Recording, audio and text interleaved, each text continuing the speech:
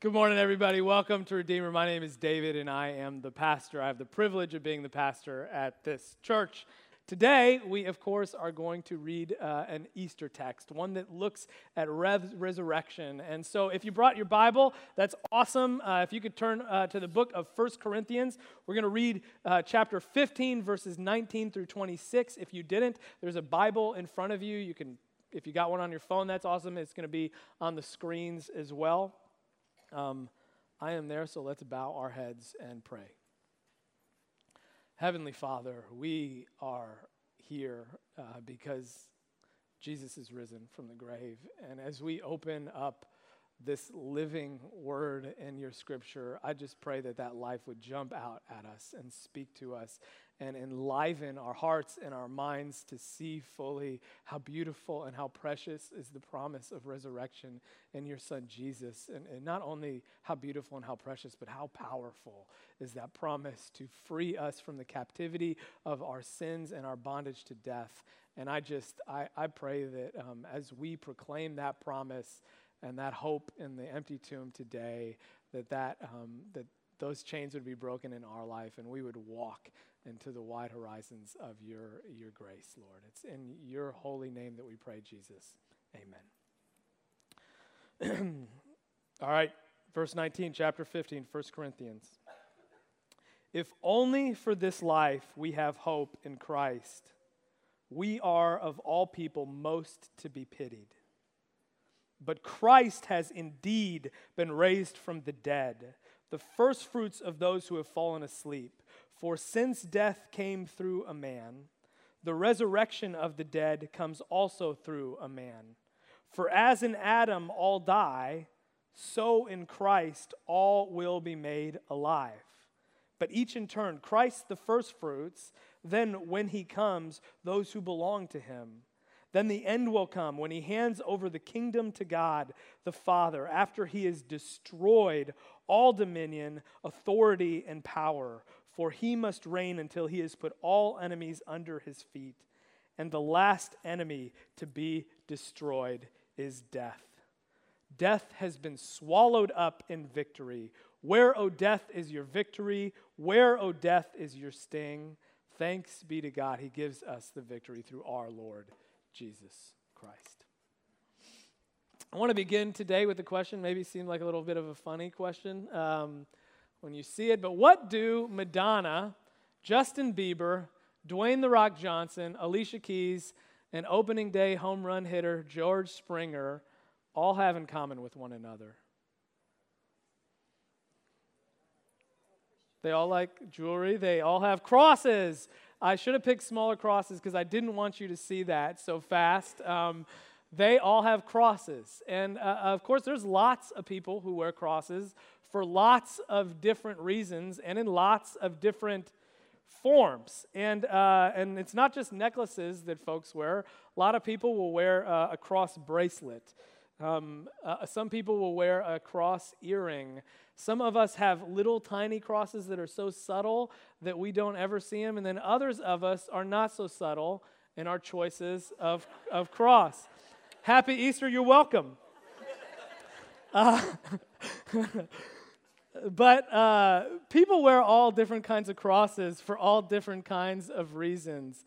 And most of us will never, ever think twice if we see somebody wearing a cross. This is normal. This is something that we do today. But when you step back and you take a more historical perspective, given what the cross originally represented, maybe it is something that we should think twice about, or at least understand its origination. Because what would you think if today a friend showed up and they were wearing something like this? A noose necklace. A guillotine necklace. Or what about this? Here's a beautiful electric chair necklace, right? This is the newest line from James Avery, available to anyone who would like it, right? What would you say to that person? Like, what would you think? What kind of feelings would that bring up in you? And what I want to suggest to you is that what you would feel when you encountered that, what you would think, this is exactly what those people who originally looked at the cross would have felt, right? Because the cross was an ancient form of execution. It was an ancient electric chair. It was a weapon of death. It's what one historian called Rome's choice weapon of state terror. It was a way to exact death for the empire of Rome that wasn't simply to end the life of a perpetrator. It was also designed specifically to strike the worst kind of fear in those who would see it. And so when a public crucifixion happened, and there were many, and they were always public, that was the point of a crucifixion, what the Roman Empire was saying to all those people who were subjugated by it, if you do not stay in line, this is the thing that is going to happen to you. The cross was for them a symbol of their domination. The cross to them reminded them of a terrifying death. And what I'm going to do today is work through some D's of death. And this is really the first one that I want to point out. Death is a tool of domination. Death has always been used as a tool of domination. If you study history's most infamous people, they have always dominated and ruled with the weapon of death. For instance, Mao Zedong from the People's Republic of China, he built his empire on the graves. He's killed more than any other person in history, over 50 million Chinese people. He did it through mass repressions. I'm not sure if he was the first one to do this, but Mao set up execution quotas in order to keep people in line, to keep a regular amount of people doing what he said. Mao, if he thought you were a dangerous thinker, would immediately end your life. Joseph Stalin killed 23 million people or more. He's the second most in history. And the moment he stepped into power, he created artificial famines to rule over the people in the Soviet Empire that he wanted to make sure were under his thumb. And for those that survived those famines that rose up against him, he then ran an initiative throughout the Union called the Great Purge, where he killed so many other people. Probably history's most infamous tyrant is Adolf Hitler, at least from the historical position that we sit in today. And Hitler, as you know, killed 17 million people, the third most in history. 5 to 6 million of those were one specific race, and the Jewish people, and did it in horrible ways. And he actually is very interesting because Hitler wrote an autobiography. We have a window into the way that he thought about death and the way that he did his dominating work. And it's in an autobiography called Mein Kampf, which means my fight. And I have read bits and pieces of it. And the bit that I read, man, this is one line that just stuck out to me to get a view of his mentality. He said this: "The scream of 12-inch shrapnel is more penetrating than the hiss from 1,000 Jewish newspaper vipers. Therefore, let them go on with their hissing." Right? And so what he's saying is, you can say and write all you want about me, but I have the most powerful weapon, and it's 12-inch shrapnel. I'm going to kill you, right? This is how he thought about death. This is what he did with it. He dominated people's lives. And the reason that Hitler and Mao and Stalin and others have used death in this way is because it is probably the most powerful tool available to tyranny. Right? Death is an incredibly powerful influencer of our actions. It has this ability to limit the things that we do, not only because we simply grow up and recognize that if we don't act in a certain way, we may not have another day, but when wielded as a power to control our actions, what it can do is build these walls around people's lives and keep them in line. It's like it builds this room around us and says, you cannot go any higher than this. You may not dig any lower than this. You may not step outside the boundaries of these walls. And that's what tyrants have done. And it's very interesting when you think about the crucifixion narrative. Immediately after Jesus is killed, you know what the disciples go and do? They all go and hide in a room. Gospel of John tells us that they go hide in a room and they lock the door from the inside because they were known associates of Jesus and they were terrified of the fear of death, that the same thing would happen to them that happened to Jesus. But tyrants don't only dominate with death. It's important to recognize that they themselves are ruled by death. Tyrants wield death's power, but it is a power beyond the tyrant, beyond their own domination. And that's why Mao and Hitler and Stalin and Hitler, Stitler, that is a Stalin-Hitler combo. That's why Mao and Stalin and Hitler are all gone, and death still remains. There's this quote by a man named Thomas Brooks, who was a Puritan and reflected on death. And he said this: "Death is the greatest monarch and the most ancient king of the whole world." And what he is saying is death ultimately wins all these battles. Even if you try to yield it, it's going to take control of you. And this is where I want to get into the second D of death this morning. Death isn't just a tool of domination, it's a universal dilemma. Death is a universal dilemma. There is no one who ever escapes the problem of death. And do you realize that for all of us sitting here in the room this morning, there is probably not a single one of us who is going to be alive in 100 years. Probably 90. You know, most of the kids have left. Maybe 50. You know, there'll be those of us who are alive in 50 years. But that's a sobering reality. And, you know, statistically speaking, there are a number of us that will not be here in 10 years, in a decade. Death is something that every breath we breathe, we are one breath closer to. It's an endpoint. It's a hard stop on our lives. My son told me last week that I'm only going to get slower and uglier from this point on. It was kind of a joke, but he's probably closer to the truth than he realizes, or I wanted him to be. And what I do, and I'm sure I think a lot of y'all do too, when you think about death, is we try to deny it. We try to not think about it. Or some people have even tried to think of ways that they can delay it, right? There's another D of death. People delay it. I don't know if you all have seen this, but there's no shortage of incredible minds and incredible money right now that is being thrown at the object of defying death. 2013, Time Magazine cover said, "Can Google solve death?" It was something that Google set out to do. Google's pretty amazing, right? They are amazing. I've given them my email and my phone and all these other things they are taking that I don't know about, right? So they know that they're awesome, and they're probably like, why not? Why not? Why can't we solve death? And so this is what Google did. They started a subsidiary company called Calico, and their mission is no less, and I quote, "to alter the basic nature of human existence." Google, wow, right? That is an incredible goal. There's another thing that's happening led by an MIT professor who's brilliant named Max Tegmark. And he's working on an idea called Life 3.0. And he leads an institute, lots of funding for this. And what they are trying to do is essentially blend human physiology with artificial intelligence. So basically create robo-people, right, that would be able to defy death longer because we don't have limbs and aging and organs in the same way.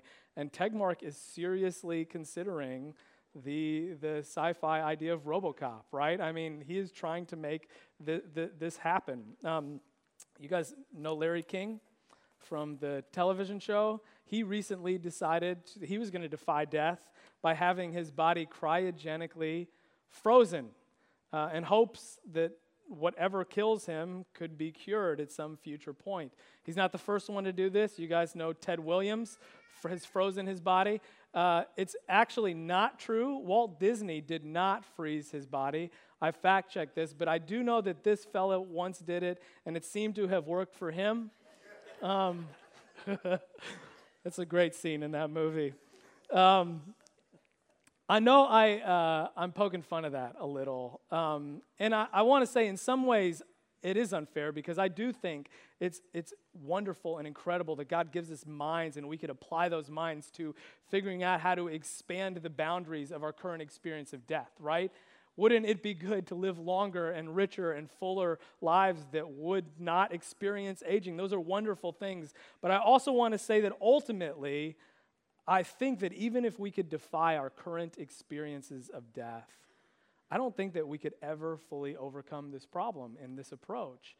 And when we begin to believe that we can, that death is something that we could figure out and defy, I think what happens is that death actually becomes a distraction. And that's the third D of death I want to share with you.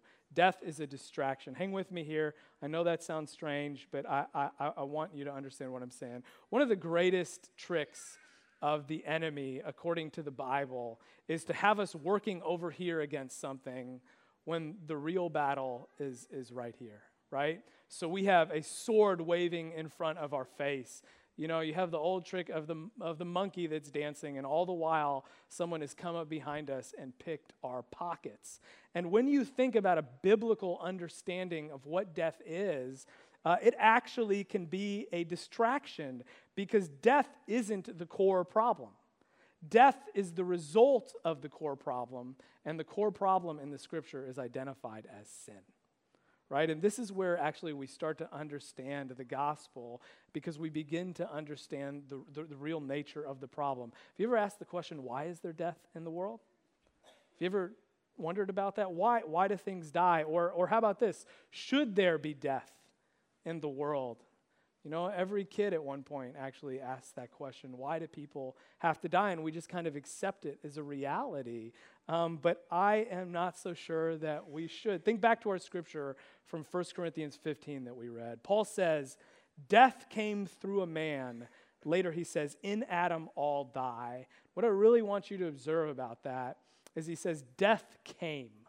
Death came, right? For something to come, it implies that at another point, it was not there. If a cat comes into the room, there was a time when that cat was not in the room. And so if death came, what Paul is implying is that there was a time before death was. And in fact, if you study the Scripture, the Bible goes further and not only says that, but it says there was a time before death when humans were and death wasn't, right? And that's in the very first origin story that we read in Genesis chapter 1 and 2. Do you realize, and I'd encourage you to go back and look through this, that in Genesis 1 and 2, human beings are created. Adam and Eve are given life, and there is no indication that they are ever going to die. It's not there. It's a reality that we don't even think to ask about as adults, but in this scripture, it's not there. You will not find it. And there is no reason to believe in reading those chapters that God's original intent for humanity was anything but life. There was no death that was part of God's plan originally for you and me. God made human beings to live, period. Period.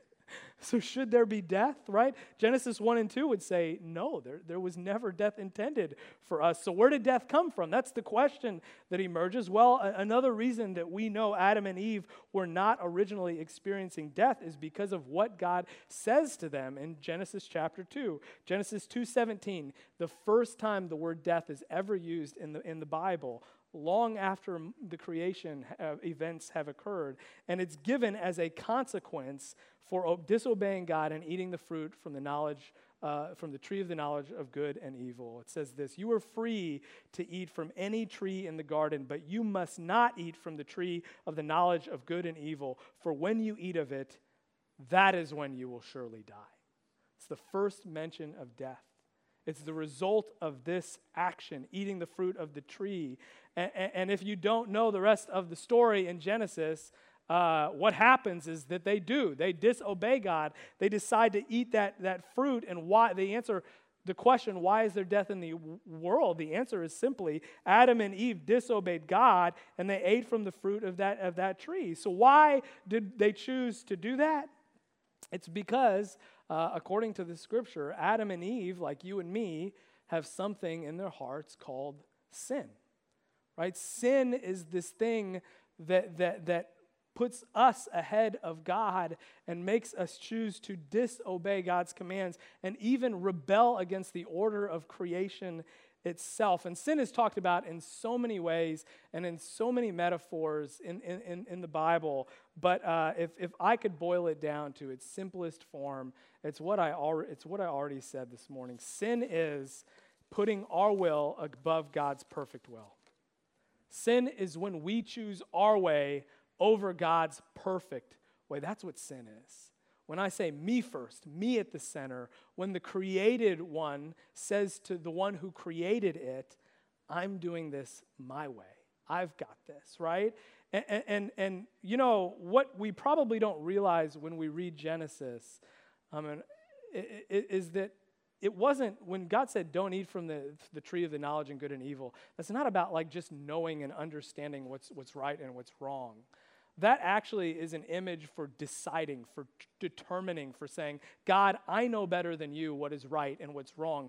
I want to rule that. I want to have that power. I want to have that understanding. So you're not just saying, I'm going to understand good and evil. No, you're saying, I'm defining good and evil. And that is what happens when we, the created ones, step into the place of the one who created us. We are trying to be God.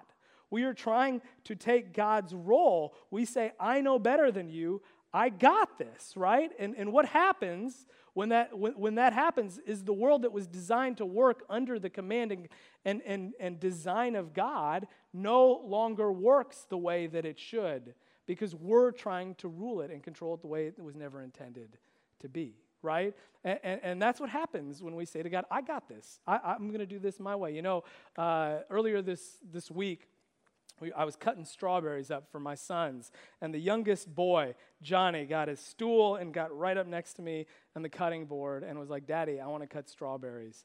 I'm using a knife. Like, he's 4. Like, son, I'm sorry. You know, no. And so I'm cutting. He goes, Daddy, please, Daddy, please. And I had a knife in my hand, right? So I said, leave me alone, boy. No, I said, Johnny, actually, I did what a lot of excellent parents do in that moment. I said, whatever. I pulled a butter knife out of the drawer and I gave it to Johnny, and I let him cut strawberries, and I hounded over him the whole time, trying to keep him from, of course, hurting himself. And he kept insisting on getting his hands in there and doing it his way, like he knew better than Dad. And guess what happened? You can cut yourself with a butter knife, right? And this is what happens when we insist on our way. Like, things break, blood is shed. And what the scripture says is this happened in cosmic terms. We tried to control the universe, and the universe broke. The world got messed up. Thorns and thistles came up from the ground. Husband and wife pointed finger at one another. One generation, brother goes on to take the life of his own brother. We brought death into the world. Death came through Adam. That's what the scripture is saying. And to understand this relationship between sin and death, it is probably most clearly laid out in the book of Romans. Romans chapter 6, verse 23 says, "For the wages of sin is death." Notice the relationship between sin and death in that sentence. Death is the wages, the result, the penalty, the cost, but it's not the root problem. It's the consequence. Sin is the root problem. Sin is the core issue. Sin is the thing that exists in the heart of man, and death was the result of man acting on that sin. And this is why Paul says, death came through a man, and in Adam all men die, because we all live under this power of sin. We all, like Adam, have allowed sin to have its dominion in our lives, right? So that's why there's death in the world. And it wasn't part of God's plan. And that's why the Easter story is so beautiful, because it takes what was broken and it begins to turn it around. This is Easter. The story doesn't end with death ruling and having dominion and power over us, does it? Right? On the cross, we believe that Jesus paid the penalty of our sin. If death is the consequence of sin, now think about this. You may not have ever thought about it so clearly. What does Jesus go to do on the cross? If death is the consequence of sin, what does Jesus do on the cross? He dies. He takes all the consequences of human sin upon himself. He pays the penalty and dies in our place. 2 Corinthians 5:21 says, he made the one who did not know sin. God made Jesus, who did not know sin, to be sin for us, so that we might become the righteousness of God in him, so that in Christ Jesus we are made right. We have a right relationship with God. That's what righteousness means. And so what Jesus does in dying on the cross for our sins is give the opportunity for us to be forgiven. To say, your sins have been forgiven, the penalty has been paid. But see, here's the thing, that's only half the story, right? That is a beautiful, incredible thing. But Paul says, if Christ is not raised from the dead at the beginning of the passage we read, we are of all people to be pitied, right? Because there's got to be more than this. Because if our sins are forgiven and we're still all in our graves, you know, what does that leave us with at the end, right? We're still under the dominion and the power of death. But you see, this is where the empty tomb brings it all home, because Paul doesn't end this in our passage by just saying, in Adam all men die. What does he say next? In Christ we all live, right? For as in Adam all die, so in Christ all will be made alive. Paul says death came through a man, but then what does he say? For since death came through a man, the resurrection of the dead also comes through a man. And what is he talking about? He is talking about Jesus. He's saying what happened in Jesus' resurrection was that the power of sin was broken, and because sin does not have any dominion over you, death will no longer defeat you. Right? You see that? Because sin is not holding its grip on your life.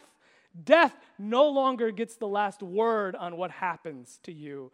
This weapon has been defeated. It says Christ has destroyed all authority and power and dominion and put it under his feet. And so Easter is about a cosmic victory of Christ over death, over the power of our sin, and giving us these precious and incredible promises that absolutely change the way that we see and operate in the world today. Christians, let me be clear in proclaiming these Easter promises. When Jesus died on the cross, you were saved from your sins. Jesus forgave you God forgave you when he laid the sins that you did on the shoulders of Jesus, and he died. By accepting Christ, that curse of sin over your life is broken, right? But what then happens is not only that sin's power is broken, it means that when you die, there's more to this story. You are not going to be dead and forever in that grave. Because Christ has risen, you will rise too. You have the promises of God that death's dominion will not be power over your life. That Jesus has broken that power. That there is no sting of death. There is no victory. The victory belongs to our Lord and Jesus Christ. Amen. Amen. All right. I want to close here with a quote from a man who I think brings all this together. Not only in understanding death from a biblical perspective, the way that I think we should aim to see death, but also who did it in such beautiful terms and actually paid for it with his life. His name is Dietrich Bonhoeffer, right? And during the Nazi era in Germany, Bonhoeffer actually first left to save his life. And then later, on his own accord, fully knowing that he was facing the threat of death, walked back into Germany to lead what was known as the confessing Christian movement in this nation. These were people who were standing up to all of the very non-Christian horrible things that Hitler was doing. And Bonhoeffer went back, and it wasn't too long after his return to Germany that he was killed. You know, they identified him, they took him, and they executed him. And the thing that I love about Bonhoeffer, not only did he write a lot of incredible things, but when that man died, there were those who saw him and said he died with the grin of Easter on his face, right? And so I just want to read some of these things, and I hope they'll anchor themselves in your heart as you just see a person who speaks about death so differently. He says this: "No one has yet believed in God and heard about the realm of the resurrected and not been homesick for that hour. Whether we are young or old makes no difference. What are 20 or 30 or 50 years in the sight of God? And which of us knows how near he or she may already be to the goal? that life only really begins when it ends here on earth. That all that is here is only the prologue before the curtain goes up. That is for young and old alike, for all of us to think about. Why are we so afraid when we think about death? Death is only dreadful for those who live in fear of it. Death is not wild and terrible. If only we can be still and hold fast to God's word. Death is not bitter. If we have not become bitter ourselves, death is grace, the greatest gift of grace that God gives to people who believe in him. How do we know that dying is so dreadful? Who knows whether in our human fear and anguish, we are only shivering and shuddering at the most glorious, heavenly, blessed event in the world. If Christ is not risen, death is hell and night and cold. But that is what is so marvelous, right? Christ has transformed death. Those are the words of a dying man. Let them anchor themselves in your heart. Let the hope of resurrection be the hope of your life. Amen. Let's pray. Lord, we thank you that we don't have to be fearful of that day that is coming, that we don't have to shiver in the room of the fear of death, but can walk out knowing that with the hope and the promise of eternal life, there are wide horizons in your Son, Jesus Christ. And Lord, I just pray that that perspective of eternity would bleed into our lives and our experience of life here and now, so that we would know it's true that your Son rose from the dead, and in his rising it was the promise of resurrection for all who would count their lives with his.